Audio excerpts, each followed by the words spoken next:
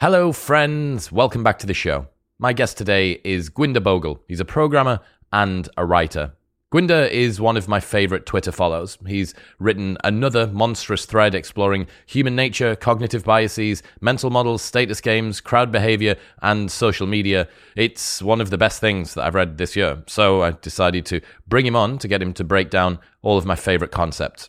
Expect to learn why stupidity is more dangerous than evil, why most content has to appeal to midwits, why political debates are essentially mass-scaled ventriloquism, how lower stakes lead to more vicious arguments, why the word retard is a strange choice as an unspeakable slur, why being a mess is more likable than being perfect, and much more. This guy is so good. If you don't follow him or subscribe to his Substack, I highly recommend that you do. I always learn so much stuff. And these episodes where we just break down a big list of interesting things are some of my favorites. I really, really hope that you enjoy this one. Bit of an update from Modern Wisdom HQ. Andrew Huberman is finally confirmed on the show. I'm going to be recording with him out here in Austin at the end of the month, and it's going to be with the full production crew that we had for Jordan Peterson. So the whole thing's going to be filmed in 6K on Netflix cinema cameras with gorgeous sound and lighting and production and all of that stuff. This is going to be pretty special. I imagine we'll be publishing probably the start of July. So this is something very big. And next week, I've got an even bigger announcement about another new guest coming, so stay tuned for that. All right, quick maths. The less that your business spends on operations, on multiple systems, on delivering your product or service, the more margin you have, the more money that you keep. But with higher expenses on materials, employees, distribution, and borrowing, everything costs more. So, to reduce the costs and headaches, smart businesses are graduating to NetSuite by Oracle. NetSuite is the #1 cloud financial system, bringing accounting, financial management, inventory, and HR into one platform and one source of truth. With NetSuite, you reduce IT costs because NetSuite lives in the cloud with no hardware required. You cut the cost of maintaining multiple systems because you've got one unified business management suite, and you are improving efficiency by bringing all your business processes into one platform. Over 37,000 companies have already made the move, so do the maths and see how you will profit with NetSuite. Backed by popular demand, NetSuite has extended its one-of-a-kind flexible financing program for a few more weeks. Head to netsuite.com/modern right now. That's netsuite.com/modern. This episode is brought to you by Crafted London. Finding men's jewellery that doesn't suck is very difficult, and Crafted London have nailed it. They're the #1 men's jewellery company worldwide. They're sweatproof, waterproof, heatproof, and gym-proof. They've got custom designs in gold and silver, necklaces, chains, pendants, bracelets, rings, and earrings. If you've seen me on any of the big cinema episodes on YouTube wearing a necklace, it will always be from Crafted. I absolutely love it. It works with formal wear, casual wear, whether it's daytime or nighttime. All of their pieces are super high quality. The designs are great, and I love them. It's all I wear. Also, they have an unlimited lifetime guarantee, so if your piece breaks for any reason at any point during the entire life of the product, they will give you a new one for free. Get a 15% discount site-wide on everything by going to bit.ly/cdwisdom and using the code MW15 at checkout. That's bit.ly/C_D and MW15 at checkout. This episode is brought to you by Whoop. I've worn Whoop for over 4 years now, since way before they were a partner on the show, and it is the only wearable I have ever stuck with because it's the best. It is so innocuous, you do not remember that you've got it on, and yet it tracks absolutely everything 24/7 via something from your wrist. It tracks your heart rate, it tracks your sleep, your recovery, all of your workouts, your resting heart rate, your heart rate variability, how much you're breathing throughout the night. It puts all of this into an app and spits out very simple, easy to understand, and fantastically usable data. It's phenomenal. I am a massive, massive fan of Whoop, and that is why it's the only wearable that I've ever stuck with. You can join for free, pay nothing for the brand new Whoop 4.0 strap, plus you get your first month for free, and there's a 30-day money-back guarantee. So you can buy it for free, try it for free, and if you do not like it, after 29 days, they will give you your money back. Head to join.whoop.com/modernwisdom. That's join.whoop.com/modernwisdom. But now, ladies and gentlemen, please welcome Gurwinder Bhogal.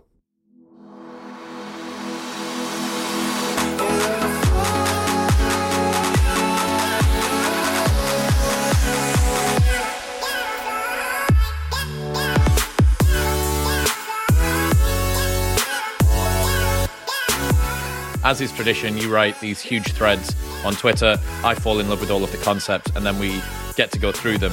But before we start on some of the concepts, you put a tweet out about the pandering and posturing that companies are doing in the West versus what they're doing in the Middle East. What did you learn there? Yeah, so I mean, I thought it was quite interesting because you can tell whether a belief is genuine by what people are willing to sacrifice for it. And corporations love to appear compassionate by claiming to stand for Black Lives Matter or gay pride or trans rights. But they only openly support these rights in countries in which they're already popular. They're not willing to risk or sacrifice anything for their professed beliefs. And the reason for this is that their beliefs are just a charade.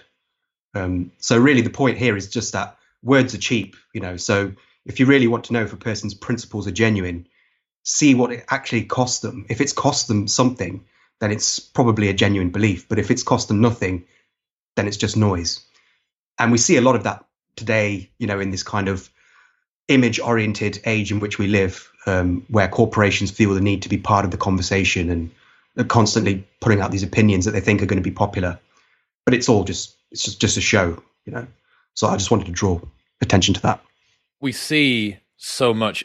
June 1st is like the Twitter profile update photo collage deployment waterfall thing where Cisco, Mercedes, Lenovo, BMW, Bethesda, Visa, BP, and millions others that we probably haven't got screenshots of have decided to have their central account with the colors of the rainbow. We're supporting Pride. We're in support of gay people around the world. And then the Middle East version hasn't been updated at all. I was trying to come up with a name for it, and I was thinking of something like equality shadowboxing, because that's kind of like what they're doing. They're fighting in an arena where the concept's already been won. Corporations support Pride in the West, where it's widely accepted, but not in the East, because their activism is not motivated by principles, but by public relations. So fighting where the battle's already been won and not fighting for equality where it's needed. Yes, absolutely. I mean, if I had to use a word to describe it, I would just call it pandering, really, a nice simple word, because that's essentially what it is. They're looking at their target audience and they're seeing, what does this audience want? And at the moment, corporations really want to pull in the sort of TikTok teens because they want to get people when they're young. They want to establish, brand loyalty to these kids when they're young so that they'll sort of stay with them for life. And so the TikTok generation is kind of quite infamous for being quite woke and, into all this kind of like sort of social justice posturing. And as a result of that, I think that's why they've chosen this route. They've chosen to go towards the more kind of, social justice-y kind of thing. You don't really see corporations sort of being based, being, sort of pro sort of Trump or whatever, I mean, you've got Elon Musk, who's a very rare exception. He's kind of gone towards the base route. But I think that's him as an individual. Tesla's not doing that. Tesla's sort of still quite on the left sort of politically. I think they're probably desperately trying to hold on to whatever acceptable face that they can and working their way kind of around Elon as this. He's a bit of a force to be reckoned with on his own. But yeah, I mean, we see this with body positivity, websites that are using plus-sized girls, and some use plus-sized guys. But for the most part, you don't ever see skinny, fat guys, right? That are pale, that look like they spend a ton of time in VR. Okay, so it's not about bodies of all sizes and making everybody feel represented. It's about pushing a narrative that drives more clicks and means that you can say, we are part of the virtuous crowd. You do not need to look here. Over there, those are the people that aren't doing it.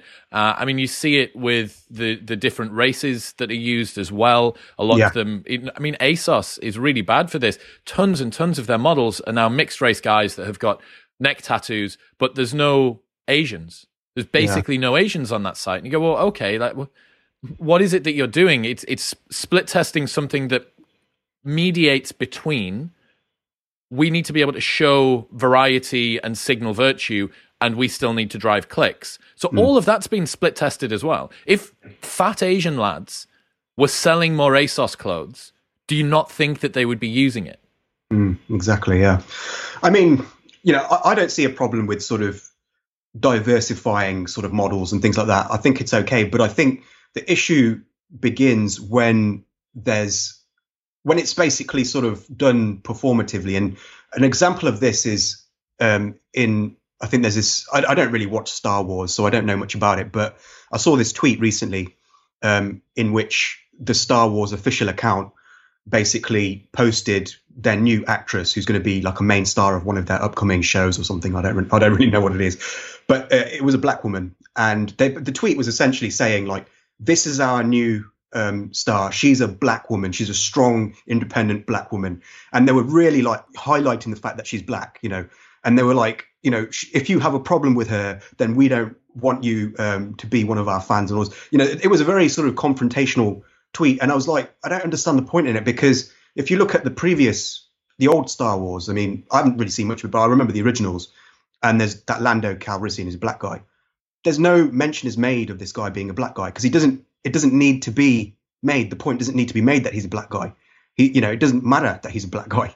So people didn't have a problem with that. And it's when they start forcefully saying, this is our main star and this is a black guy or a black woman, and you will enjoy it or you will, suffer the consequences, perish, sort of thing. Yeah, I think it's a very aggressive kind of thing that I think turns a lot of people off, but it also turns a lot of people on, unfortunately, as well, which is why they do it.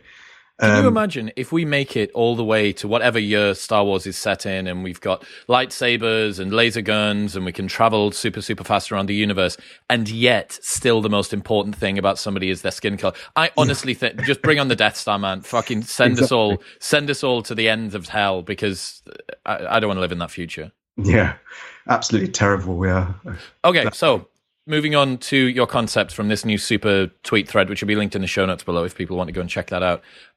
Bonhoeffer's theory of stupidity. Evil can be guarded against, stupidity cannot.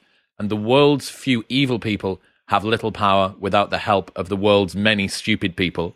As a result, stupidity is a far greater threat than evil. Yeah. So we have a tendency as a species to view the world in Manichean terms. Manichean is a fancy word of saying that we divide the world into good and evil. We evolved to view our tribe as good and the enemy tribe as evil to justify annihilating them, quite frankly, and taking their resources without any sort of hesitation or guilt or any sort of other emotion that might get in the way. Tribes that were sort of morally relativist, they would not have survived for very long, because they would have been killed by the tribes that were morally absolutist, the ones that were so sure that they were right and their enemies were evil. So as a result of that, we have this kind of flaw in our DNA, which is that we see the world in Manichean terms. We tend to divide things into good and evil. We see struggles as fairy tales in a way. It means that when you have a debate with somebody online on Twitter, instead of sort of seeing them as just having a disagreement, you'll see them as evil. Often the times, you can see it today with the way that the left sort of views the right as bigots, and increasingly you see the right viewing the left as groomers, child abusers, and so they take the worst sort of thing that they can think of and they attribute that to the people that they disagree with.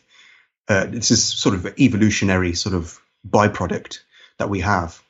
I think if we recognize that most people are just merely ignorant rather than actually being malevolent, then disagreement ceases to become a cause of conflict and it instead becomes an opportunity for understanding. So I think that that's a crucial lesson for social media in particular. How is it that stupidity can't be guarded against, and how is it that stupid people help evil people? Well, because stupidity is not predictable. It's not, you can't predict when you're going to make a mistake, whereas you can, to an extent, predict what an evil person is going to do. An evil person will try to do evil, but stupidity is so broad, and you can make so many mistakes at so many different points of reasoning that it's impossible to predict. So you can't really guard against it. So that's the first thing. And then the second thing is that there are some evil people. I mean, I use the word evil broadly to describe people who are sadists, people who take pleasure in the suffering of others, or either that, or people who are sort of sociopaths, you know, people who don't care at all about other people's feelings, have zero, regard for them. But these people are a tiny minority. Most people are not like that. And what these people do, these psychopaths and these sociopaths, is that they can't really do much on their own. I mean, they can become serial killers, and they do sometimes, but a serial killer can usually only kill a few dozen people at most before they're caught. Whereas if you look at the most destructive people in history, they were people who had armies. They were people who had nations behind them. And these people were essentially, they were psychopaths to an extent. People like Stalin and Hitler, for instance, they had very sort of a low regard for human life. But they were only able to do what they did because they were able to get many, many, many stupid people onto their side, and not even necessarily stupid people, but just people who were uninformed, basically. And it's really, if they didn't have all of those people on their side, then they wouldn't have been able to get anywhere close to what they did. They would have probably, Hitler might have just ended up being a crappy artist, like he was going to be before he was chucked out of art school. Stalin would probably have become a priest because he was, at a seminary when he was young. So it's the masses, the sort of the stupid masses who really cause the destruction in the end. It's not the people that we put all the blame on. They're just the sort of spark that ignites the wildfire, as it were. Next one, mean world syndrome. The news exists to get your attention, so it tends to shock. As such, it doesn't reflect reality, but precisely that which is uncharacteristic of reality. But since it's all we see, we begin to think the world is crazier than it actually is. Yeah, so people want to see stuff that's surprising because it has more informational value. You learn more from what's surprising than from what's mundane and predictable. And since people have an appetite for the surprising, the information filters that dictate what you see online, the editorial filters, the algorithmic filters, they select for shocking stuff, basically. So the news that you see is stuff that's intended to sort of shock you. And obviously, if it's shocking you, then it's not going to be characteristic of reality. It's not going to be something that you could predict. It's going to be something that's completely out of the ordinary. The problem is that while your mind is browsing this information online, it's not very good at critical thinking because you enter something called a dissociative state in which you kind of zone into what you're looking at and you kind of become lost in it, and you lose the capacity for thought. And as a result of that, what happens is that you lose the ability to make the distinction between what you're seeing and the probability of it actually occurring. So you see extraordinary events and you regard them as just ordinary events, in a sense, when you see them enough times. So the problem with this is that it leads us to sort of see things like injustices and other sort of anomalies as the norm. And we'll probably get more into this actually with some of my other concepts. But yeah, I mean, so it's this is I think a very important concept for again for social media, because when you have a curated feed like Twitter, you're seeing information that has passed through several filters, and that information, every time it passes through a filter, it selects for stuff that's uncharacteristic of reality. So it's taking you further and further away from reality as it passes through all these various filters, the algorithms and the sort of editorial decisions and all that sort of stuff, and your own decisions as well. So I think it's one that people should be aware of, definitely, because it's strange about what rises to the top. The most shocking news stories, the ones that are unrepresentative, the ones that are uncharacteristic of what happens, they're the ones that garner the most attention. They're the ones that limbically hijack, so they're the ones that are going to be pushed the most online by other people and by the algorithm. And then it's so obvious when you think, well, the reason that people are shocked by it is the fact that it wasn't mundane. But by definition of it being shocking and not mundane, it has to be an outlier event. And if you get a collection of outlier events all the time, because that's what's most effective in order to garner the most attention on the internet and on news. What you have is a selection of anomalies put together to try and represent a world that people think, well, this is just what happens. And I also think the human brain is not meant to consume the entire globe's news in real time, 24 hours a day. And then when you have some perverse incentives like this going on as well, what you end up with is a very sort of skewed perspective of just what's going on. It doesn't surprise me that people think that the world's going to shit at the moment. You know, it's chaos out there. The world's never been so turbulent. And, well, has it? Or is that just the lens through which the information that you're being fed is giving you it? Because think about your daily experience. It's strange that people can hold in their minds at the same time the world is kind of banal and it's this sort of grey sludge that we're being fed to kind of keep us working for the man. And yet at the same time, it's a post-apocalyptic hellscape with, you know, fire and brimstone going on outside. Like people's personal experience doesn't seem to match up with what's going on. This is the same with the black pill, MGTOW, incel movement too, that most guys, when you actually drill down and say, look, what's your experience like with women? It's perfectly pleasant. Most guys. That's not to say that there isn't a bunch of Amber Heards out there that are manipulative and doing stuff to men and taking their kids away from them and accusing them of stuff. Yeah. But for the most part, and yet, because the internet and Reddit forums and Telegram groups and YouTube channels that work in that space obviously raise up the most shocking stories out of the lot, well, what do you end up with? You end up with a group of people that believe that those stories are representative of what all women are like, whilst having an experience in their own life which completely disproves that. Yeah. Yeah, I mean, you know, it gives people a completely distorted sense of reality. And it's one reason why I've actually sort of toned down my consumption of news. Because, I mean, I read this really good piece by, I don't know if you know Sarah Hyder. She's a writer, writes on Substack, and she wrote a great piece about news consumption, about what it's actually good for. And, you know, she sort of came to the conclusion that essentially most of the news that we consume is actually pointless. It doesn't help us in our daily lives. It doesn't really enlighten us. It doesn't increase our understanding of the world. And when you pair it with what we're talking about, in fact, it actually has the opposite effect. It makes you less informed because it distorts your sense of reality. And so what I do now, I mean, I still have to consume better news because obviously I'm a writer, so I have to write about what's going on in the world. But I only consume what I have to. I don't consume any more than that. I feel that if you get into a habit of like feeling that you always have to keep up with what's going on, it puts you in this kind of trap in which you're sort of just constantly distorting your own reality every day. Every time you log on, you know, in the morning and you check Twitter or whatever, you're creating a sort of false narrative in your mind, which it compounds with itself over time. The more you consume news, the more distorted your reality becomes. And so I think really the best way out of this is just to limit your consumption of news to basically what is essential for you to know, and to not really bother with all the other stuff, because it really doesn't help. I am in a group chat with a bunch of guys from Austin, and one of them came up with something that I think should appear in one of your future tweet threads. So I'm going to give it to you now. It's the midwit appeal theorem.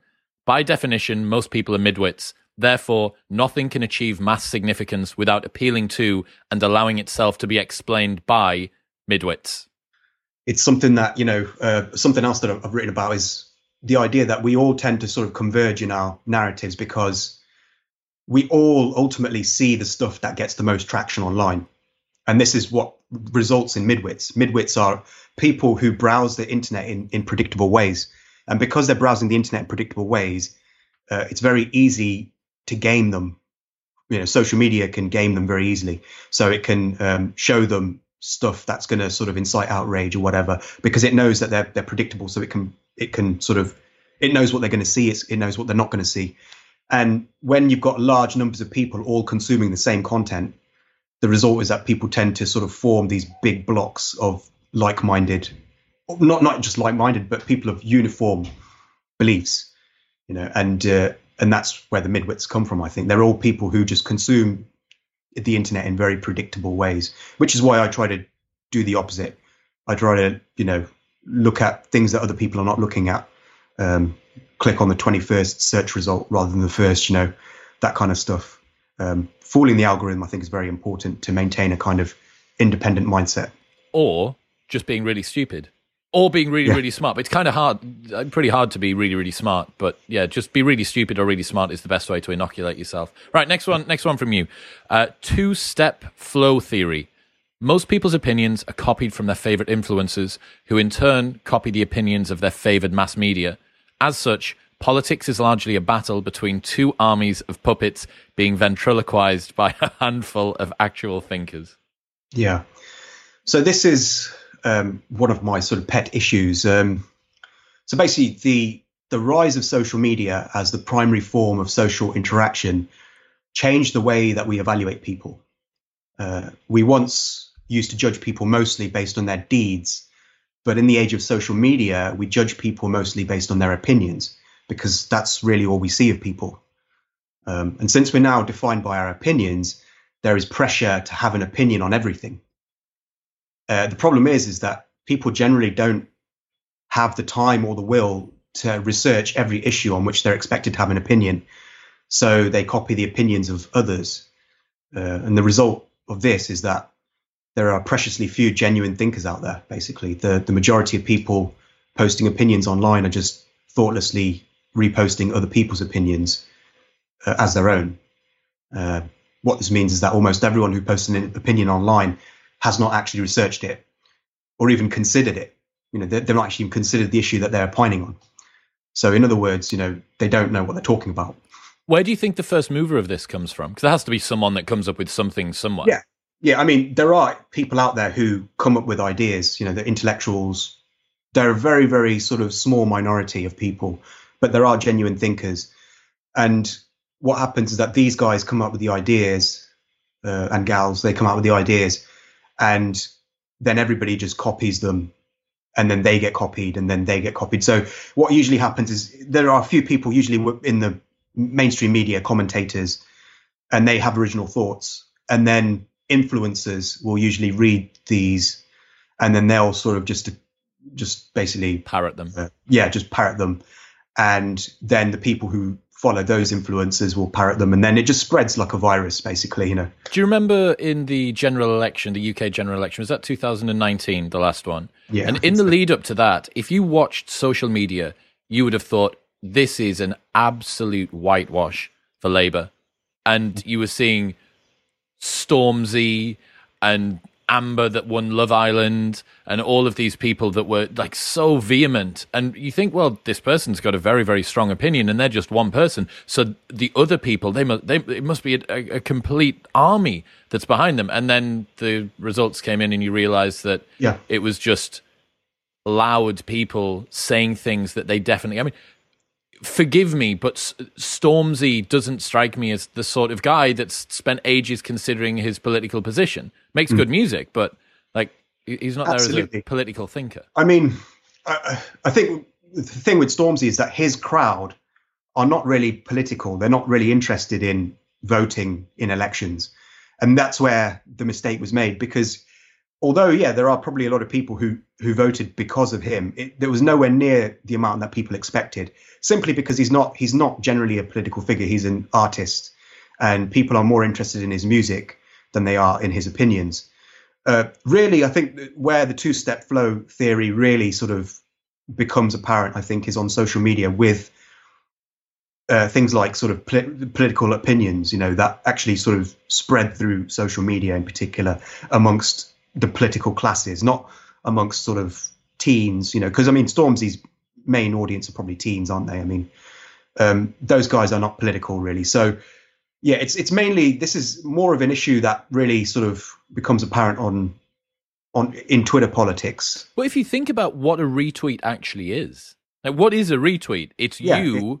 It is a demonstration of that very fact. It is essentially parroting an opinion. Precisely. It's cloning an opinion. Yeah. So I mean, exactly. That's a very good point. Yeah, it's sort of, so it works in two ways. I think, firstly, people copy opinions directly, but then secondly, they also would rather just retweet something rather than actually think for themselves. It's much easier just to press the retweet button than formulate your own tweet.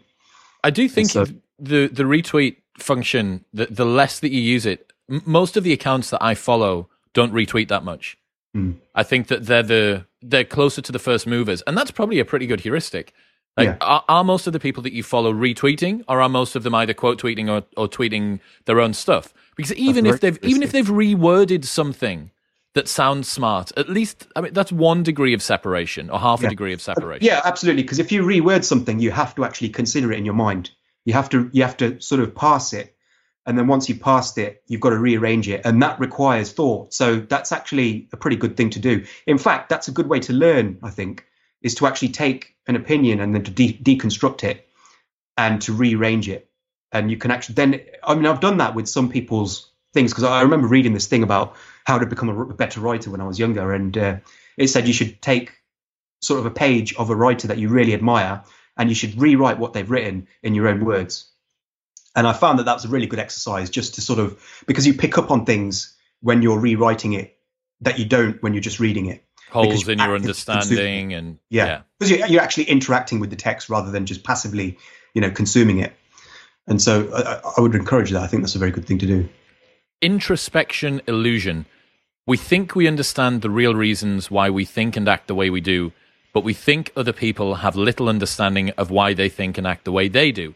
We assess ourselves as if they're psychiatric patients and ourselves as if we're gods. Yeah. So, I mean, you've probably noticed this when you've sort of witnessed a Twitter debate, but many debates online consist not of two people trying to refute each other's ideas, but rather two people trying to psychoanalyze each other. So, for example, I believe what I believe because it makes sense. You believe what you believe because you're just seeking social approval. And, I do think many people believe things just for social approval, like we were just talking about, with the corporations earlier. But it's much harder for me to accuse myself of seeking social approval. It's something I haven't really, it's a bit alien to me. I think it's alien to everybody to accuse themselves of believing something for something other than reason. It's not something that we normally do. I don't think I do believe things for social approval, but I can't be sure because my actual motivations could just be rationalizations. So, this is, it basically puts you in a bit of a tricky spot where you have to really consider the things that you're accusing other people of. Isn't it strange that you never accuse yourself of these very things? So I think we should foster a sense of consistency on this issue. Yes, many people hold beliefs as a result of social needs and character flaws. So it's legitimate to accuse other people of it, but for the very same reason, we should recognize that we could also be guilty of it. And therefore, instead of getting defensive, we should be open to accusations that we believe what we believe due to character flaws rather than reason. This is the fundamental attribution error as well, right? To an extent. Yeah. That's more to do with whether you believe something because of something inherent to you, or whether you believe something due to situational factors. Mm-hmm. I think the fundamental attribution error is a more broader way of saying this. Yeah. Yeah, but this is something that I always said to people that are going through breakups. If you invert this, what you realize is your understanding of yourself and the depth of time and detail that you've gone into your own mind with is greater than even if you had a conjoined twin you're going to have with them. So if somebody's gone through a breakup, a lot of the time, and it wasn't their choice, they romanticize the other partner, they make them out to be kind of saintly, and they're wistfully just sort of chasing after them. And they can also put them on a pedestal. It's going to be very difficult to find somebody like this, so on and so forth. But one of the ways that you can at least invert that a little bit is by using this introspection illusion kind of to your advantage and think, well, look at how deep and rich your understanding of your experience is. Right? There is this wild asymmetry. Basically, your brain's infinite to you, and somebody else is unbelievably finite to you in your experience. Yeah. Not only do you not know what they're thinking, all that you know about what they're thinking is what they've communicated to you, and they can communicate what they do, what they think at a much lower bandwidth than they think, and they don't choose to say everything, and you weren't there for all of the things that they were going to say. So this asymmetry between the two, I think, is something that can cause people, firstly, to feel quite lonely in the world, right? Because your inner experience is significantly richer than the reflected experience you get from other people. But on top of that as well, it is something that should make you feel a bit reassured. Like you are special because your experience of you is the only person, the only consciousness that's ever going to get that degree of depth. So it is the sort of thing, I think, in part, that should give people reason to be sort of proud of themselves. Yeah, absolutely. Yeah.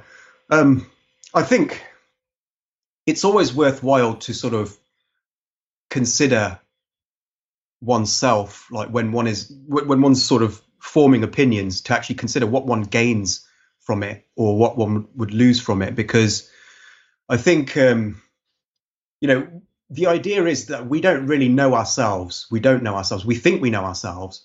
We have this idea of who we are, but really we can't step outside of ourselves. We're stuck inside of ourselves, and that prevents us from seeing the forest for the trees, so to speak. So really, we can't really second guess our own opinions. We can't know the real reasons why we believe what we believe. But what we can do is we can try to understand what we would gain from those beliefs. So if I were to have a political belief, I should ask myself, what would I actually gain from believing this? Because we know now that, a lot of beliefs are not just sort of reason. They're not just a result of reason. There's complex factors at play in terms of somebody's character and what they want from life. And, people believe things because they think it brings them comfort, or, there's so many different factors to what goes into a belief. So in order to avoid the trap of believing something purely for an irrational reason, it's always worth asking you what else you stand to gain from that belief. It's something that I've been trying to do. It's a very hard habit to develop because we're used to criticizing other people for that. We're not used to doing it to ourselves. But I think when you do it to yourself, it really does help you understand yourself. It helps you understand why you think the way that you do. If you look at your experiences and you try to understand how your experiences have shaped your beliefs, if you can make a habit of that, then you can start to interrogate yourself and start to realize why you believe what you believe, and to sort of see the flaws in your own beliefs and then correct them. Would you say that if somebody assesses either one of their own beliefs or that of somebody else, and it seems like they pay quite a high price for holding that belief, that they should probably consider that as more likely to be truthful? I always think about this with regards to Sam Harris, that the fact that he's got, he was anti-woke but anti-Trump. He was pro-vax but anti-mask mandate. He held a very sort of unusual dynamic in his beliefs. And you go, well, he's paying a high price for that. Does that mean I probably tend to have a bit more faith that he actually believes what he believes? Absolutely. Like we were saying earlier, with the corporations, not risking anything for their beliefs. When you risk something with your beliefs, or when you sacrifice something for your beliefs, then that's a sign that your beliefs are genuine. But that doesn't mean that your beliefs are justified. That's a whole different ballgame. And I think the introspection illusion is really more about establishing whether your beliefs are justified rather than whether they're genuinely held. Because you could make a good idea. You have a good idea of whether your beliefs are genuinely held. You know better than anyone whether your beliefs are genuinely held. But you can't really tell whether your beliefs are justified until you interrogate yourself. And that takes a lot of effort. It's something that is completely alien to human beings. Yeah. All right. Sayers' law. The lower the stakes, the more vicious the politics. Intense nuclear talks, people act civilized. In Twitter culture wars, people act like Armageddon has come, raging like maniacs, calling for total war, safe in the knowledge that none of it matters. Yeah, so this law was originally invented to describe academic politics, but it's recently become applicable to online politics. Sayer didn't really offer an explanation for the law, but I think I have one of my own, which is basically, firstly, people's egos cause them to exaggerate the importance of their struggles when it's possible to do so. In truly serious matters, understanding is essential. Therefore, precision of language is essential. This prevents people from exaggerating their struggles. But when it comes to issues with lower stakes, in which there is some leeway, accurately describing reality becomes less important. So people can take greater liberties to exaggerate their pet issue. So the result, you can see it widely in the culture wars. So, for instance, with the woke left sort of thing, words are violence, silence is violence, using the wrong pronoun is erasing someone's existence. dressing as a Cherokee for Halloween is committing genocide against Native Americans, you know. But I mean, we do see this problem on the right also. It's not just a problem of the left. I mean, for instance, racial mixing is white genocide, you know. So both sides engage in this kind of, sort of catastrophization. And I think really it's just a symptom of people wanting their struggles to seem more important than they actually are, because really they're not that important when you really consider, you know, the grand scheme of things. And so people make up for it. Whereas when people actually do have real struggles, they have to be truthful, they have to be precise, because there are costs to being incorrect or imprecise. So the result is that you can gauge how serious an issue is by the language used to describe it. Issues that are described in sensationalist terms are generally not as serious as issues that are described in very precise terms, because in the latter case, the rewards for misrepresenting reality are smaller and the risks are far greater. What was Sayer trying to describe originally? So he was trying to describe academic politics as this kind of thing, a very bitter and very vicious struggle where people are very petty. And I mean, you could say that he was talking about the narcissism of small differences. He was basically saying that because the stakes are so low in politics, people's egos generally drive them to become more ruthless and more petty, basically, just to sort of compensate for the fact that their struggles are so trivial. But he didn't, like I said, he didn't really explain it. It was more of an observation. And I really had to think about it to try and work out why I thought it was true. And I do believe it is true. It's just that it took me a while to try and work out why. And I think that that's what it is. I think that there are costs to being untruthful when the stakes are high. When you're in a nuclear negotiation, you can't misrepresent reality. You have to be truthful because the costs are just too great. And the rewards are small because you don't need to exaggerate the problem because the problem's already big. Whereas when you're in a small struggle like Twitter culture war, there's plenty of room to be untruthful because it doesn't matter, because it's so trivial. It doesn't matter whether you're economical with the truth. You can just say whatever. It doesn't matter. It's all inconsequential. So people exaggerate and they LARP and they catastrophize, and then they just, the result is that this problem takes on an apocalyptic tone, even though it's usually just what somebody said online, And bizarrely, there's probably an inversion between the seriousness of the problem, the language that's used to describe it, which means that the problems that probably require the most attention are the ones that linguistically are given perhaps not the least, but they're at least being constrained with precision, thoughtfulness, and perhaps even in some situations, I suppose, like secrecy to a degree, Yeah, so absolutely. Many, there's this, it's called Terrorism Close Calls, and it's on Netflix. It's kind of a bit cheesy, actually. It could have been much better, but kind of fun. And it's declassified files and CIA agents and stuff and FBI people that have dealt with close calls where some serious shit nearly went down. And this is how you're finding out about it.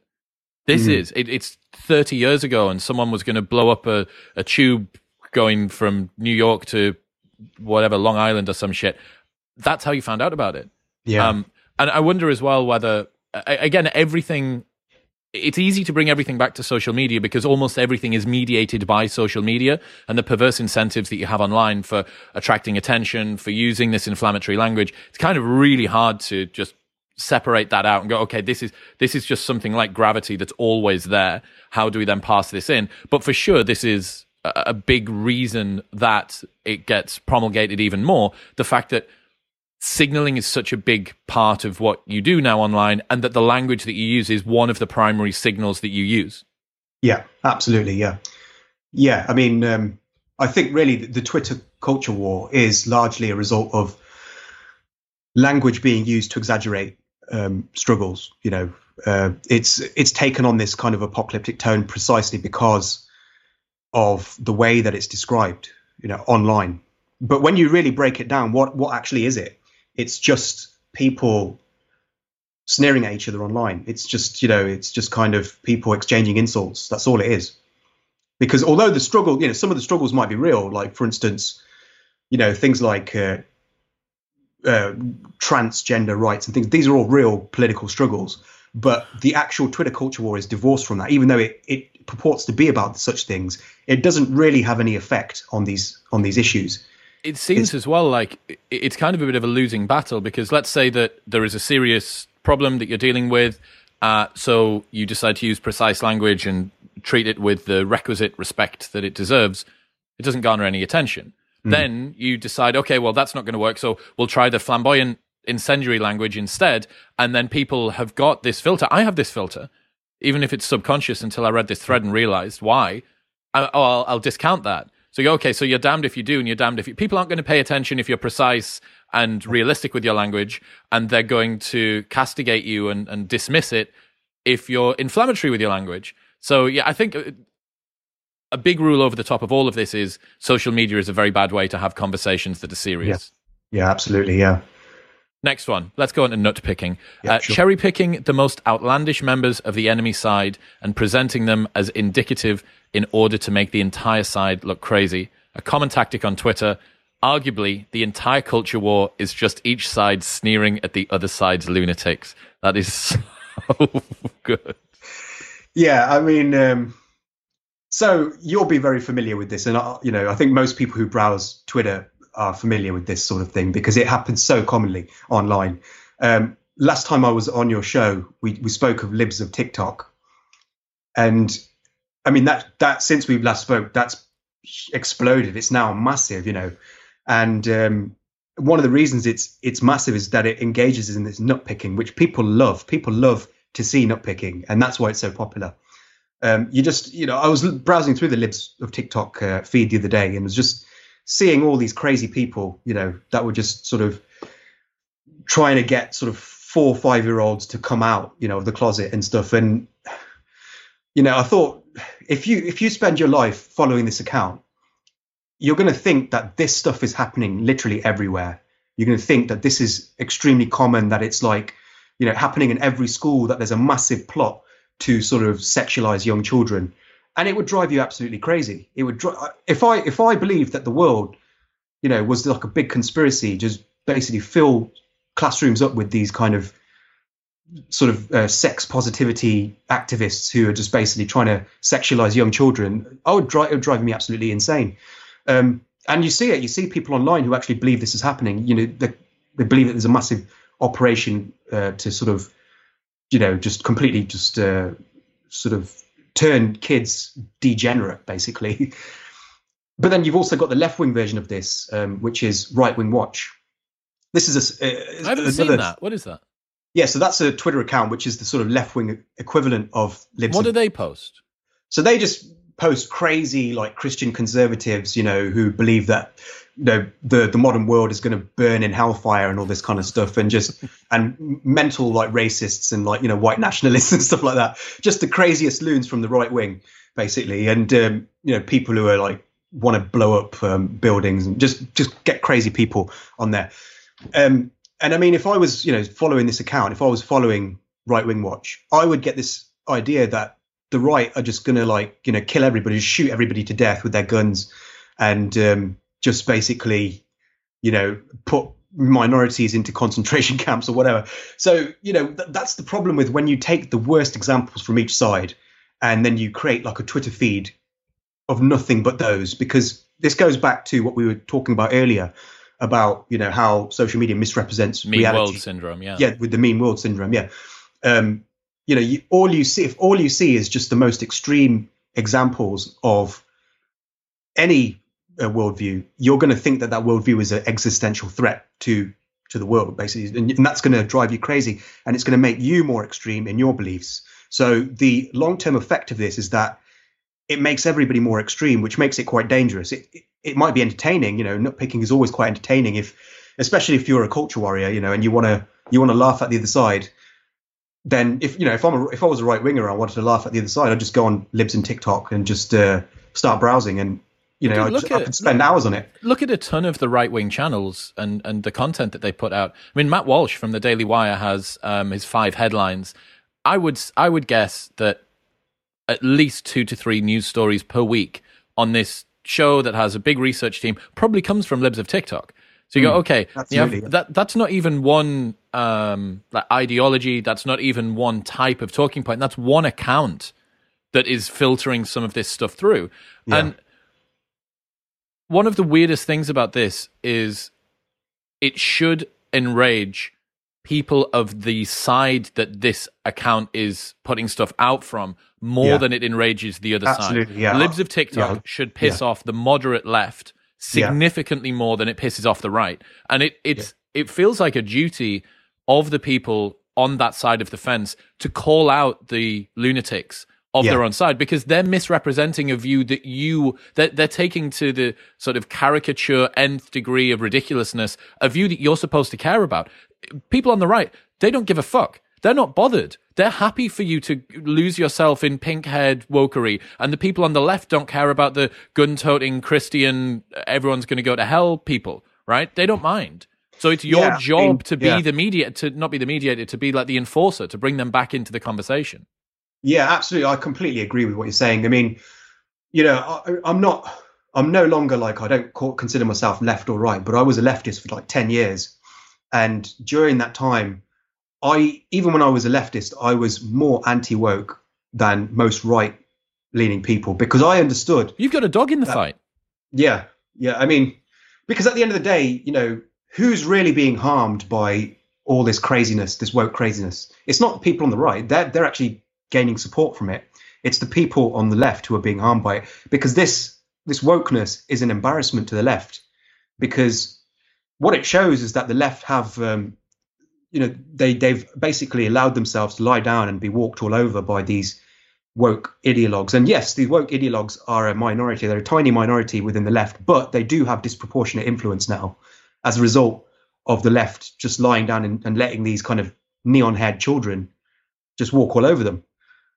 You know, now you see this kind of stuff, you know, in academia. You see powerful people in academia who have these kinds of views. You see powerful people who work in corporate boardrooms who have these views. You see powerful people in Hollywood who have these views, you know, and the result of, I mean, this is all a result of the left doing nothing for a long, long time and allowing this belief to just gestate and grow.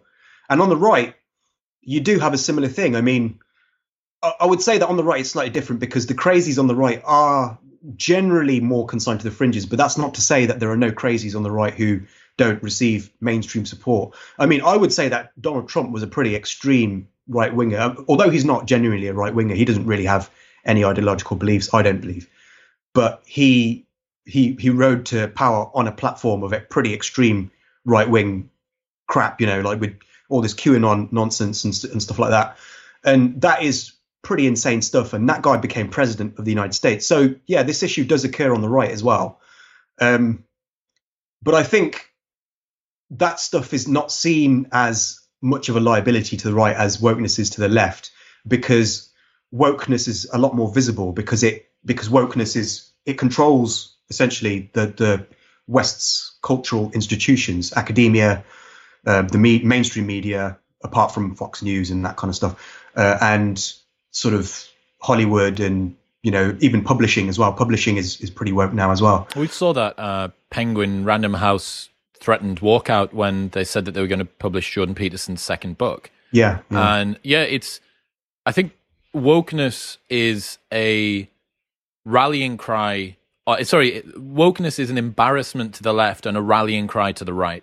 That's the way that it's seen. It's the thing that galvanizes the right to push back against the wildness that's coming out of that. And if you are moderately on the left, it should be the sort of thing that makes you put your head in your hands. And it's strange. Last time that we spoke, we came up with this idea that an absurd ideological belief is a show of loyalty to your side and a threat display to the other. What it proves is that you value the group ideology more highly than you even value reason itself and truth.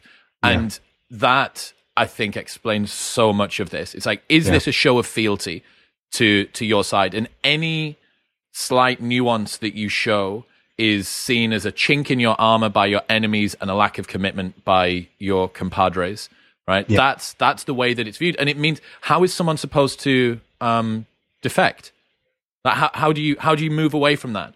Well, you're not going to be accepted by the other side because you still hold 80% of the beliefs that they don't hold. And you're not any longer going to be accepted by your own side because everybody's terrified of this circular firing squad coming and going for them. They just purity spiral their way up to an increasingly ridiculous belief. Yeah, absolutely. Yeah. I think, conformity plays a huge part in this, because when you have pretty much the entirety of Western culture is in the grips of wokeness right now. Because do you all really of think it's that bad? Sorry? Do you really think it's that bad? I do believe it's that bad. I mean, I don't think it's an existential threat to the world or anything like that, but I think it could be considered an existential threat to the left as we currently understand it. And that's why I oppose wokeness, not because it's a threat to the world, but because it's a threat to the left. And even though I'm no longer a leftist, I believe that we do need a strong left in the world, because I believe it stands up for things that are missing in the right, and it provides a good and solid, powerful counterbalance to the right's excesses. I believe really we need a left and a right to sort of bounce off each other and to keep each other in check. Well, isn't that interesting that your major concern about what's happening with woke isn't the people that don't believe in it? It's the people that almost don't believe in it. It's the people that are part of their own side. Yeah, for sure, man. I really, really don't know what's going to happen rolling the clock forward with this. I do think that the tide is turning against wokeness, though. I do believe gradually it's becoming more and more acceptable to call out the bullshit on the woke sort of side, to talk about these kinds of things. For instance, like, the gender wage gap. Say sort of 3 years ago, if you pointed out that the gender wage gap is not actually due to discrimination, people would call you a misogynist, and you'd probably lose your job and stuff. I mean, James Damore, do you remember him? Yep. He pointed out that there are different preferences, that women and men on average have different preferences due to evolutionary roles. And as a result of that, I mean, that's real science. That's backed up by a mountain of evidence. But the thing is because he said that, he was fired from Google, and that happened in, I think it was 2017. It was either 2016 or 2017. And now it's acceptable to sort of point out that, yes, actually, women and men on average do have slight differences in behavior, and that leads to slight differences in social outcomes, So it's becoming more acceptable to talk about these things. So I think that's a sign that wokeness is gradually receding. But I think it still has a huge amount of power in the cultural institutions, but it's going to take time for people to see through the bullshit, I think, and to people to summon the courage to actually speak out against it. The problem that you have is this tit for tat mentality. The fact that as one side does something that's ridiculous, that almost legitimates the other side to do it. It's kind of like a relationship. Oh, well, you texted your ex-boyfriend to go and collect your shoes from his house, so I'm going to catch up with my ex-girlfriend for a coffee. Oh, well, I'm going to go out for drinks. Oh, well, I'm going to... And there you go. It just ends up justifying increasingly extreme behavior on both sides. But yeah, I mean, if the volume could be turned down, that would be great. It's definitely, I keep talking about this, the ascendancy and then fall from grace of woke is such a really good example of why satire and comedy is useful online, because that word, that entire group has been memed out of existence by people that are kind of funny. Yeah. People that are funny have turned that into a caricature of itself. And the word woke you were able to use it for like 2 weeks unironically. And then after that, it was just completely co-opted by people that were using it to mean the most extreme version of what it didn't mean. Yeah, it's a sad thing. It's like a kind of concept creep, but in a sort of in a different way. I suppose it's the opposite of concept creep, really, in which the meaning becomes more specific and very more tailored towards a very specific sort of worldview. Yeah. Okay. Right. Next one. The lesser minds problem. We dismiss those we disagree with as stupid, insane, or evil because it saves us from having to deal with the complex truth that people see things differently from us, largely because the labyrinth of experience has led them to different conclusions. Yeah. I mean, so this sort of goes back to what I was saying earlier about Manichaeism. We evolved to view people of other ideological tribes as just plain wrong, basically, whether by evil or insanity. 10 years ago, when I was a leftist, I got all my news from the New York Times and the Guardian, which taught me that right wingers were only right wing because they were selfish or bigoted. But then I actually got to know a few right wingers, and I began to see that there is a value in right wing politics that isn't really mentioned in the New York Times or in the Guardian. What is that? What's the value? Oh, there's plenty of value to it, but this is something that I learned, is that the value of leftism is very obvious, and it's very clear, and it's very shallow in a way. And that's why young people always begin as leftists. But then they gradually move rightwards as they get older. And the reason for that, I think, is that people become more risk averse. Because when you're young, you're experimental, you're exploratory, because you've got nothing to lose.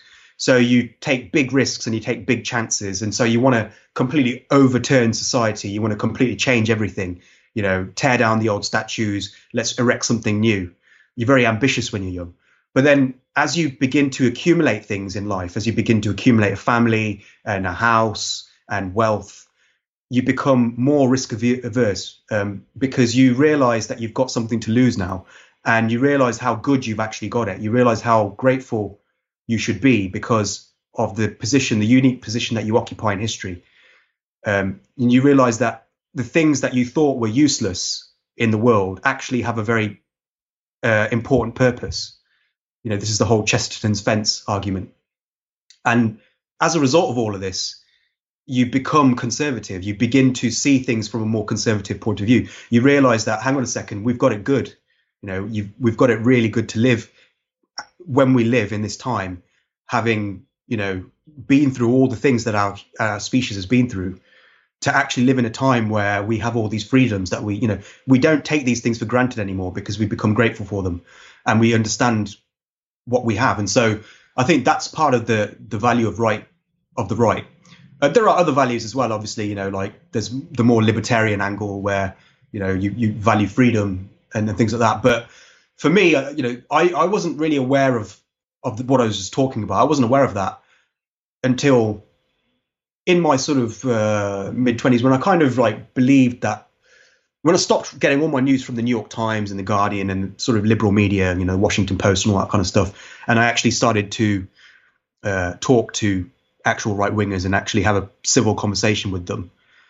So that was when I stopped realizing. That was when I realized that that right wingers are not evil, not simply evil, or not simply stupid, or whatever, and that was a big revelation for me, because that was one of the reasons why I started having doubts about the left, because for the very same reason, I believed that the left were good. I believed when I was young, I believed the left they were compassionate because they wanted an equal world. They wanted to look after everybody. Is that what you mean when you say that it's obvious and shallow? Yeah. It's the appeal of leftism is very easy to see, because who doesn't want a more compassionate world? Who doesn't want a world where the weakest amongst us are taken care of by the strongest? It's a very beautiful image, isn't it?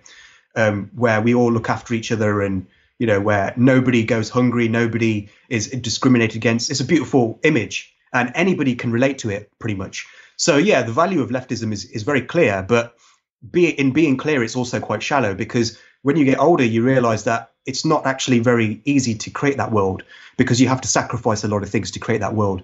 And the sacrifices that you make can actually make things a lot worse for everybody. And so you gradually learn about economics, and you learn about evolutionary psychology, and you learn about all these things that the left doesn't teach you about. And that's when you start to have doubts about the left. And that's when I started having doubts. And that's when I realized I couldn't really consider myself to be a leftist anymore, because part of it was I just didn't want to be tribal anymore. I wanted to see things from outside the perspective of a tribe. So I had to abolish all allegiances to tribes. But secondly, I thought that the left itself, I do value the left. I think it's important to have the left as a sort of political force in the world. But I don't want to be part of it, because I believe that doing so would make me irrational, because I'd have to believe things about the world that I naturally do not.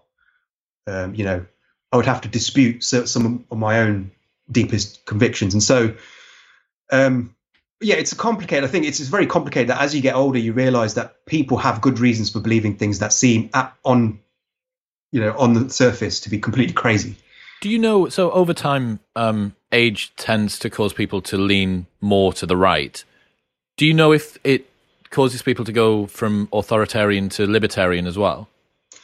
I have no idea about that. I'd be really I've never interested seen to any find out. research about that. No, one thing I've seen the research which shows that there is a very real trend towards conservatism, but I don't think that there's any particular correlation between authoritarianism, libertarianism. Interesting. Yeah, I just wondered whether or not people increasingly kind of see the fallibility of politics as they get older. And, if you're going further down, it just means basically leave me alone. Yeah. The more that you go toward that libertarian thing. Okay, right. I want to talk about the word retard. What have you learned about the word retard recently? Okay, so I was doing a bit of research into why things become offensive because it just became curious to me. I wanted to know, why are some things offensive and other things not offensive? And I began to sort of think about the word retard. And this is a word that's quite offensive. I mean, most people would consider it pretty offensive, especially in polite society. I mean, there are a lot of people who use it in jest, but there's a lot of people who find it offensive. And, if you ask these people why they find it offensive, then they'll say, oh, it's because, it was historically used to refer to mentally disabled people, which I think is a perfectly reasonable explanation. But then you ask these same people, do they find the word idiot offensive, or the word imbecile offensive, or the word moron offensive, or the word cretin offensive? And most people don't find these words offensive. I mean, a few people find cretin offensive, but most people don't find idiot or imbecile or moron particularly offensive. They use these are common words. But the thing is if you look at the history of these words, they were also used to refer to mentally disabled people. That's their origins. Their origins is actually they were used as categorizations of mentally disabled people. And I point out this example of the Queen's first cousins, who were officially diagnosed as imbeciles.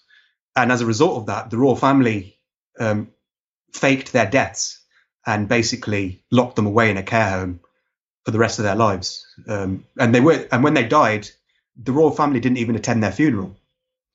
It was a pretty tragic story, but it goes to show that, the word imbecile was used even for members of the royal family if they were mentally disabled.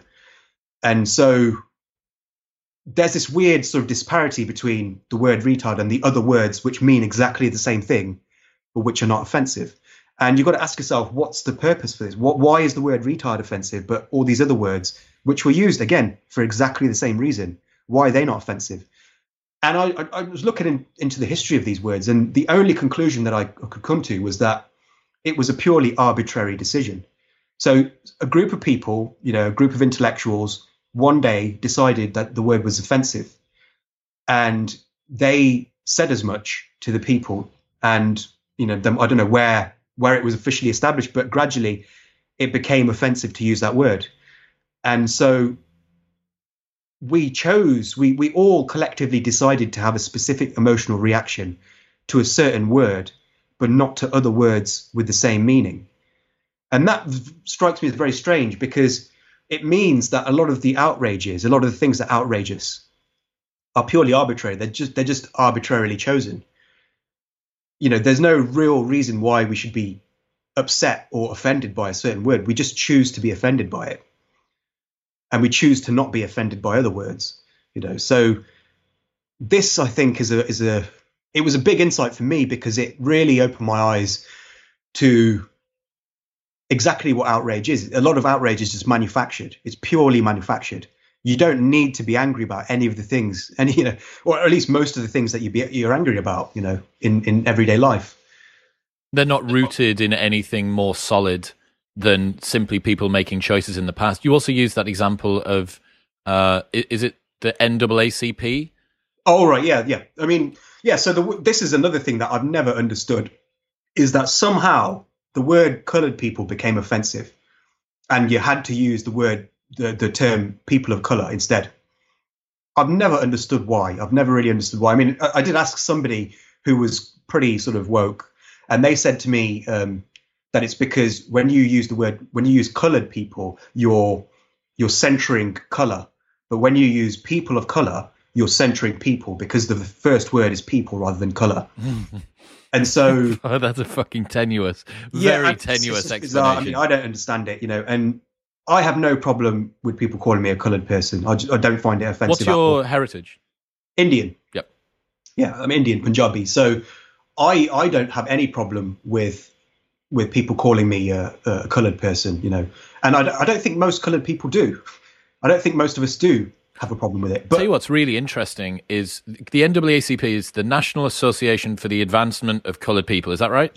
Yeah. So what that's like is kind of like a fossilized record of what linguistic territory used to be acceptable. And because they haven't updated their branding to move in line with lexically what's now part of the green light, red light system, they're kind of this fossilized record of, oh, that used to be okay, but now it's not. So if there was the NAARP,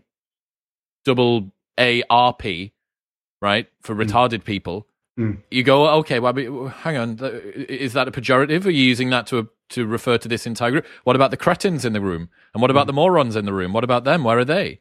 So, it's so... the thing is that all this kind of linguistic re-tribalizing of territory is that it just creates outrages where outrages don't need to exist. We've already got enough things to be outraged about in this world. Plenty of things to be outraged about in this world. If you've just got to switch on the news to see what's going on, in some parts of the world.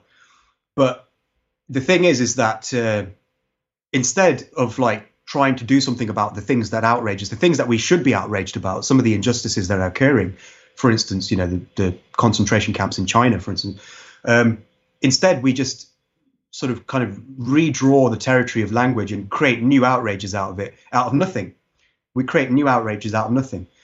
And it just doesn't make any sense to me. I just don't understand why people would choose to be upset over, the use of words. Is that a little bit of so many other things to be outraged about? Sayers' law coming back in again?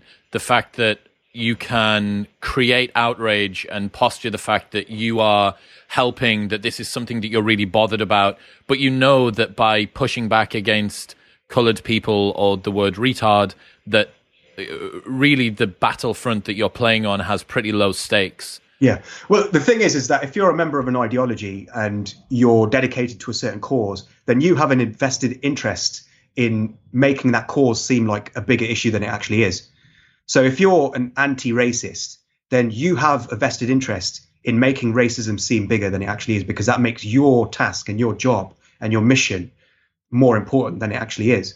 And that's why I think a lot of people who are sort of who define themselves as anti-racists will constantly create new forms of racism because they need it.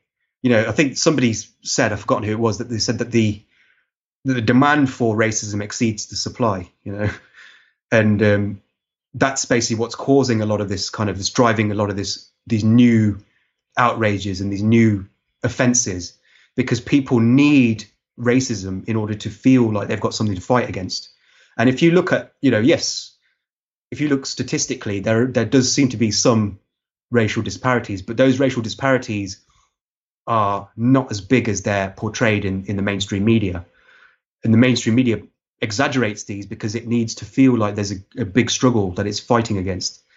And so that's, I think, probably the explanation for why the word coloured people is now offensive, because we need more and more things to be racist so that we can feel more anti-racist when we fight against them. Okay.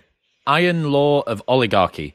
All organizations of people, no matter how democratic and egalitarian, will eventually be controlled by a dominant few, since if everyone has power, then no one has power, and if someone has power, they'll use it to get more power.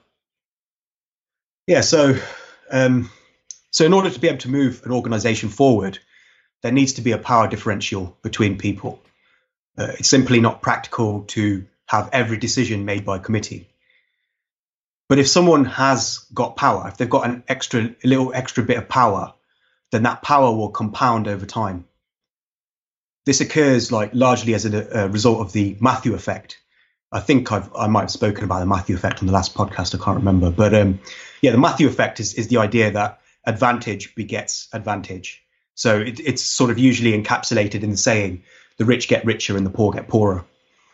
If somebody has influence over decisions, then they can use that influence to steer decisions that favor them and give them even more influence. And the typical result of the Matthew effect is a Pareto distribution. And this is basically a sort of statistical distribution in which you have a small number of people holding the vast majority of power. Is the best way to sort of really describe it. So the interesting thing about this concept is that it can be used to justify left-wing or right-wing politics. For the right, it's a key reason for why communism and socialism don't work. And for the left, it's an argument for regulation against monopoly power. So what you really think, like what you conclude from this concept really depends on your political views. But I think that it's a very interesting concept because it's so fundamental, because people are always trying to create sort of egalitarian democratic systems or highly competitive systems. And this law essentially refutes the possibility of that. I don't think it's impossible to create a completely democratic or competitive situation in which there are equal players operating against each other or with each other.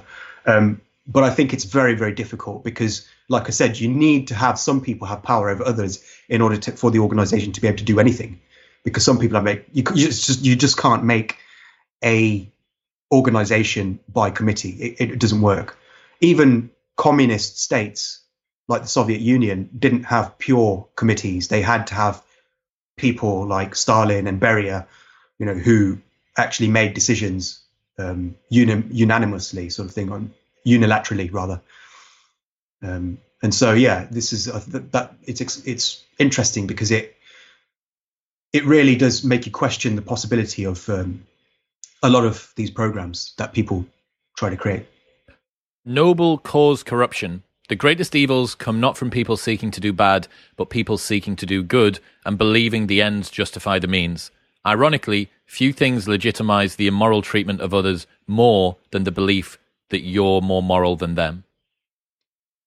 Yeah, so once again, this harks back to what I was saying about Manichaeanism. We're evolutionarily configured to view ourselves as good and our opponents and our opponents as evil in order to justify conquering them. So there's a weird irony in that our belief that we are good can make us act with great evil. What this means is that the real problem is not that some of us are good and some of us are evil, but that we all believe we're good and that our opponents are evil. And if you look at history, the greatest injustices were committed in the name of justice. Even the Holocaust was regarded as a means to a righteous end. It was viewed as necessary to save Western civilization, Western European civilization. The Jews were regarded as evil, which made it easy for the Nazis to commit evil against them.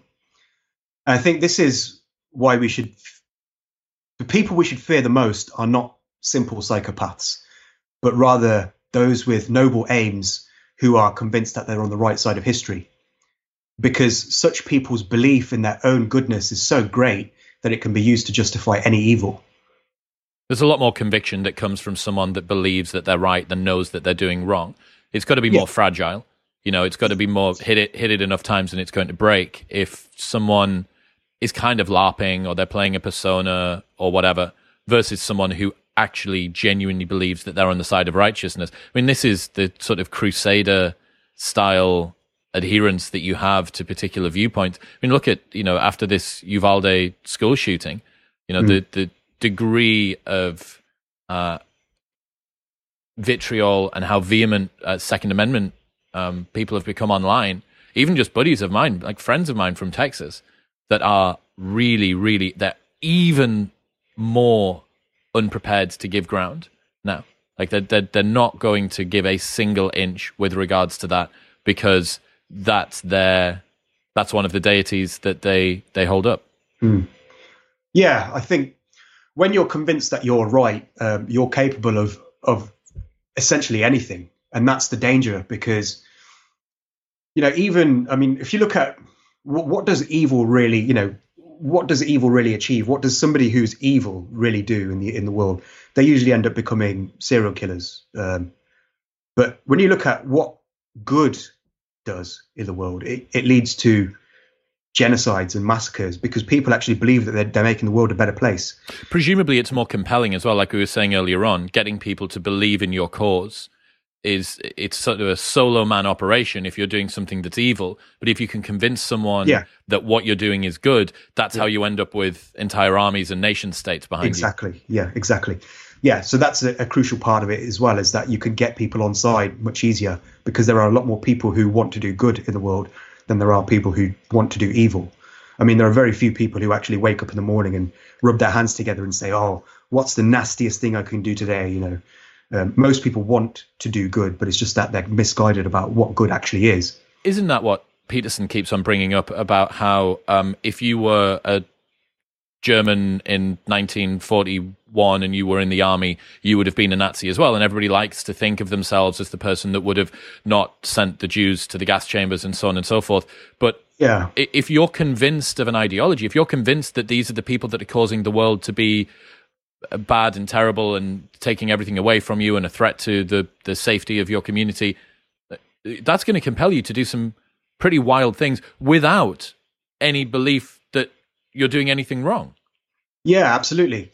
I mean, if you actually look at some of the interviews of former Nazi SS guards and people like that, a lot of them will say that they believed that they were doing the right thing. When they were carrying out their actions, they would say that they were basically taught that the Jews had essentially brought Germany to its knees, and that they were essentially they were corrupting the entirety of Western civilization, and that they were basically like a cancer, and they had to be removed in order to preserve everything that that the German ancestors had built. And I mean, this is in an age where there was no internet, there was no Wikipedia. You couldn't just go online and fact check things, So you had to make do with the propaganda, basically, that was being pushed out by the newspapers. Goebbels was a master propagandist, one of the greatest propagandists in history in terms of the skill that he had. And he managed to convince so many German people that essentially that Jews were not human beings, essentially, that they were demonic beings, that they're demonic creatures that needed to be removed from the world in order to create a utopia, in order to create a world where everybody loves everyone and everything is beautiful, And so these people were fighting for beauty. That's the horrific thing about it. The most ugliest things in history were fought in the name of beauty. And that, I think, is a very sort of striking thing, a very dangerous thing, because it's something that people don't think much about. People tend to have this view that the world's evils are caused by people trying to do evil, but that's just not the case. Very, very little evil in the world is actually caused by people actively trying to do evil. The vast majority of injustice in the world is a result of people trying to do good. Fire hosing. With so many competing narratives in the digital age, disinformation agents can't convince you of any single narrative, so instead they overwhelm you with many contradictory narratives until you start to doubt everything and become confused, demoralized, and passive. Is this a case where sort of beating people down with an overwhelm of information means that they're more malleable a little bit further down the line? Yeah, I mean, I first encountered this idea when I was reading the work of Hannah Arendt, who's a writer who was sort of working in the sort of 60s and 70s. And she had this really good quote. In fact, let me bring up the quote so I can just read it out.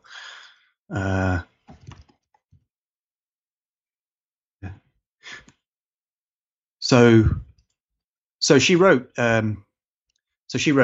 If everybody always lies to you, the consequence is not that you believe the lies, but rather that nobody believes anything any longer. And a people that no longer can believe anything cannot make up its mind. it is deprived not only of its capacity to act, but also of its capacity to think and to judge. And with such a people, you can then do what you please. And she wrote that in 1978. So she was a pretty sort of good prophet, because what she said has become far more relevant in today's age than it was even in her age. You know, it's been 45 years since she wrote those words, nearly 45 years. And now it's the basis for disinformation strategies of the major world powers.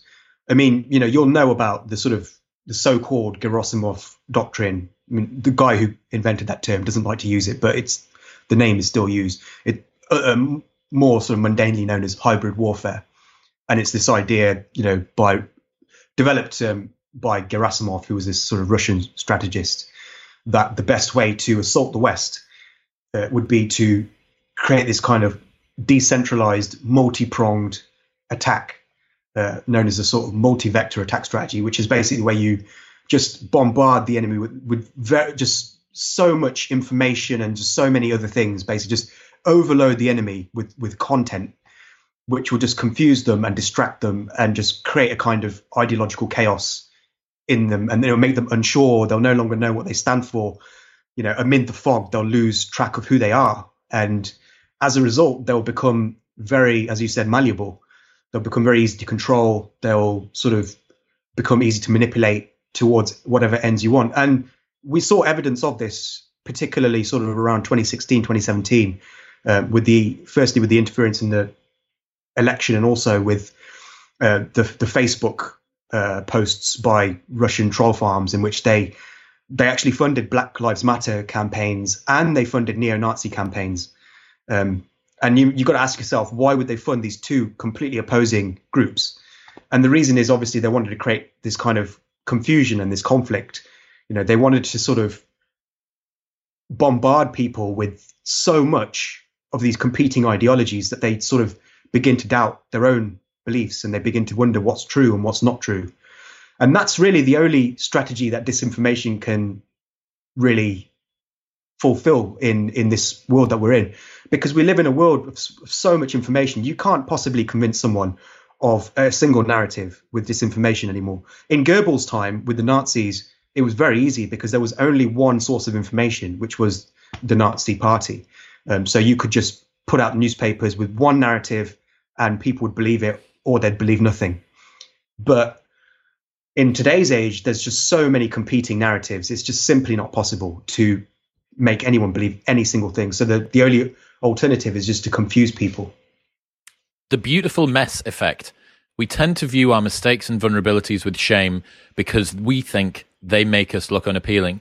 But research suggests our mistakes and vulnerabilities actually make us more relatable and endearing to other people. So don't be afraid to be human.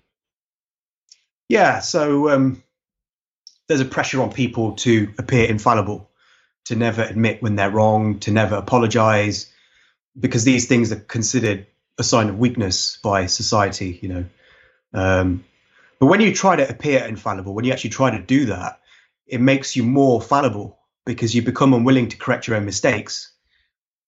And that's why I like the beautiful mess effect, because it suggests that trying to appear infallible is not just a bad decision-making strategy, but it's also a bad social strategy. No matter how you may try to appear to people, they'll always know that you're just a human. So instead of putting up this facade of trying to be a superhero, you know, an illusion that's doomed to crumble in the end, it's much better to just be who you are, to own your flaws and mistakes and wear them proudly as armor so that they can never be used against you.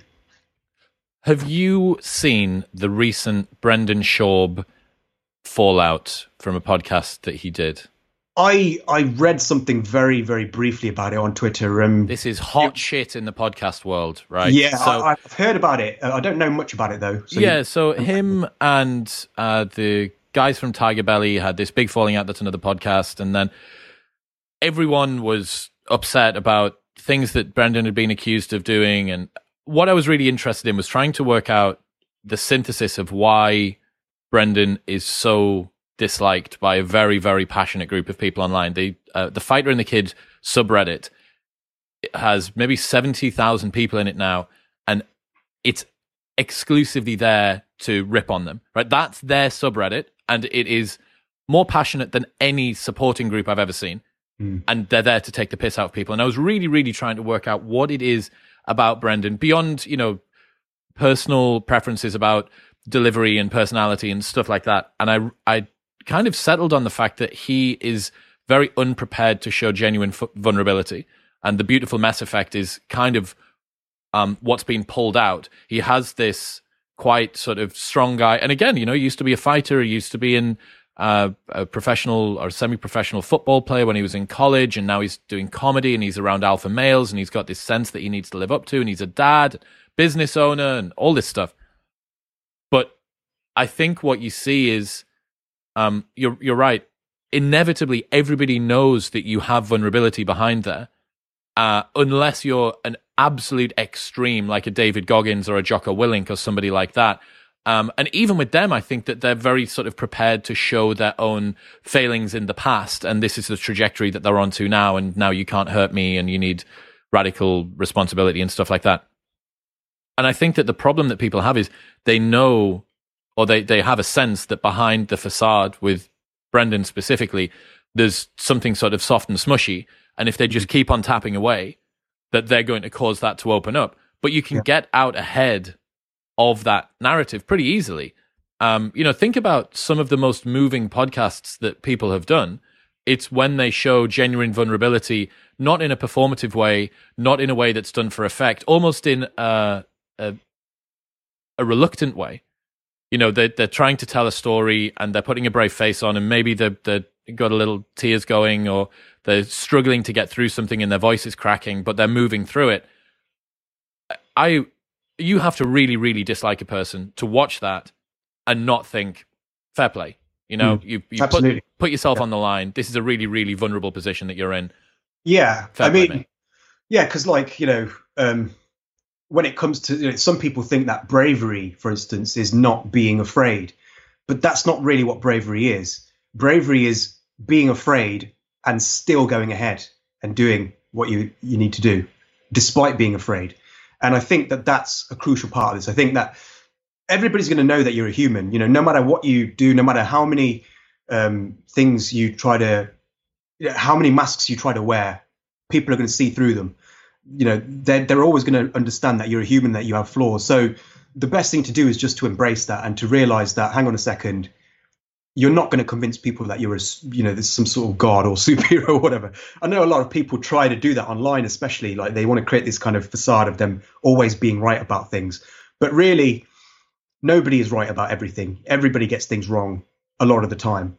And the difference between the people who get things right a little bit and people who get things right a lot is that the people who get things right a lot are willing to learn from their mistakes. But in order to learn from your mistakes, you've got to first admit that you were wrong. So in order to be right, you have to first be wrong, and this is something that I think people need to do more often, because you see on social media, people are not willing to own up to their mistakes. So many times I engage people in a debate and then I point out when they've got something wrong and they won't admit it, even though the evidence is there right in front of them in their own statements, where they've contradicted themselves, or where, something that they've said about something has just turned out to be factually incorrect. They won't admit it because their egos won't let them. And this is why one of my recent tweets is I said that the greatest enemy of truth is ego. Because when you are so invested in yourself, you become less invested in the world, in objective reality. You become invested in subjective reality rather than objective reality. And that's always perilous, because subjective reality is not real. It's an illusion. So you're investing in an illusion.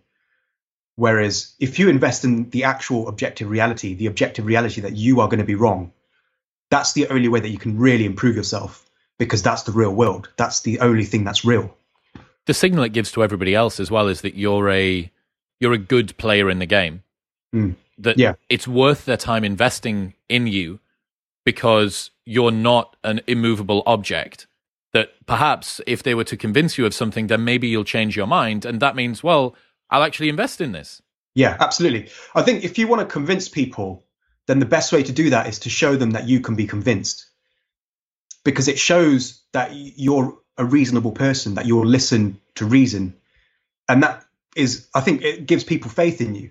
Whereas if you are sort of like a kind of Nicholas Nassim Taleb kind of character, it doesn't matter how intelligent you are. If you're just kind of like, no, I'm right, I'm always right, I'm never wrong, then people are going to lose faith in you. Even if you are always right, they're going to lose faith in you, because that confidence, I think, over the long term, it begins to grate on people, and people don't like arrogance, and they sense it in people. If you never admit when you're wrong, if you never admit when you're human, people are going to see straight through it. And I think that's what probably happened with Brendan Schaub, is that he does seem to be somebody who's quite fake.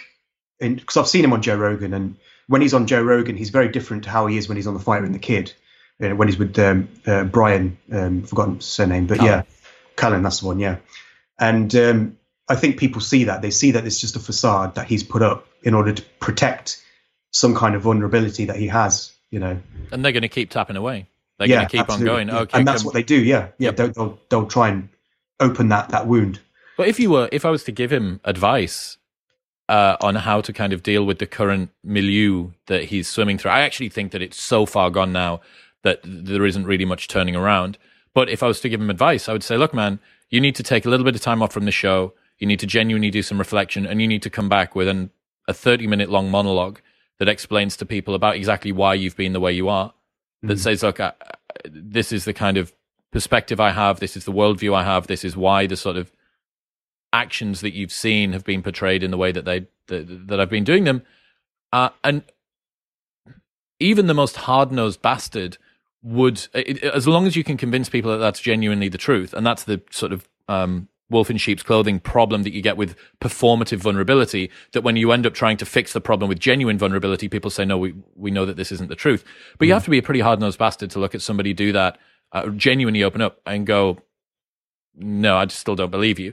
Exactly, it's really difficult. But look, man, dude, I appreciate the shit out of you. The stuff that you put out online is fantastic. You've got Substack now as well. Yep. Where can people get your Substack? Yeah, it's gurwinder.substack.com. So that's GURWINDER.substack.com. And G_S_ BHOGAL on Twitter. At Twitter. Actually, it's not at Twitter now. Sorry, it's at G_S_BHOGAL. That's my Twitter handle. Get another thread done. I want to do another one of these as soon as possible. I will do. Nice one. Cool. I appreciate you. Thanks, man. Yeah, you too. Thanks, Chris. Take it easy.